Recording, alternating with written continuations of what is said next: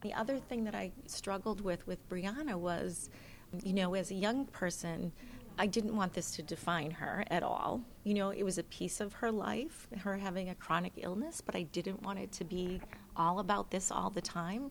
And I think most parents would agree with that. And then as she got older and I started to see a lot of anxiety around medical issues, I was like, oh my gosh, did I not give her the right tools? Did you start to second guess yourself? Did we not talk about it enough? Maybe she wasn't able to process all this. But then I had people telling me, it's all in their timing, and when they're ready to face these things.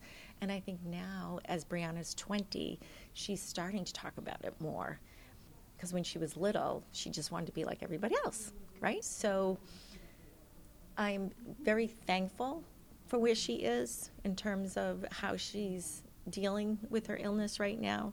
It's going to be something that she has her whole life because end-stage renal disease is still what she has, even though she has a transplant. I still struggle a little bit in how much to push her because you have that feeling that, you kind of feel sorry, that they were dealt a bad hand and you wish she wasn't having to go through this and you wish, you could take it on yourself. Recently at the psychiatrist, I sort of pushed her a little bit in terms of some medication that I wanted her to try, and her psychiatrist was on board, and she actually started to get very angry. And I've talked with her doctor about this before, and what she's dealing with is shame. The shame of not being that perfect person that everyone aspires to. And knowing that she still needs help in some areas is hard for her.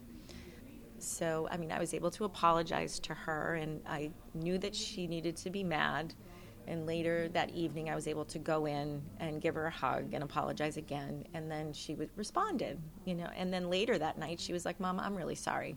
I got so upset.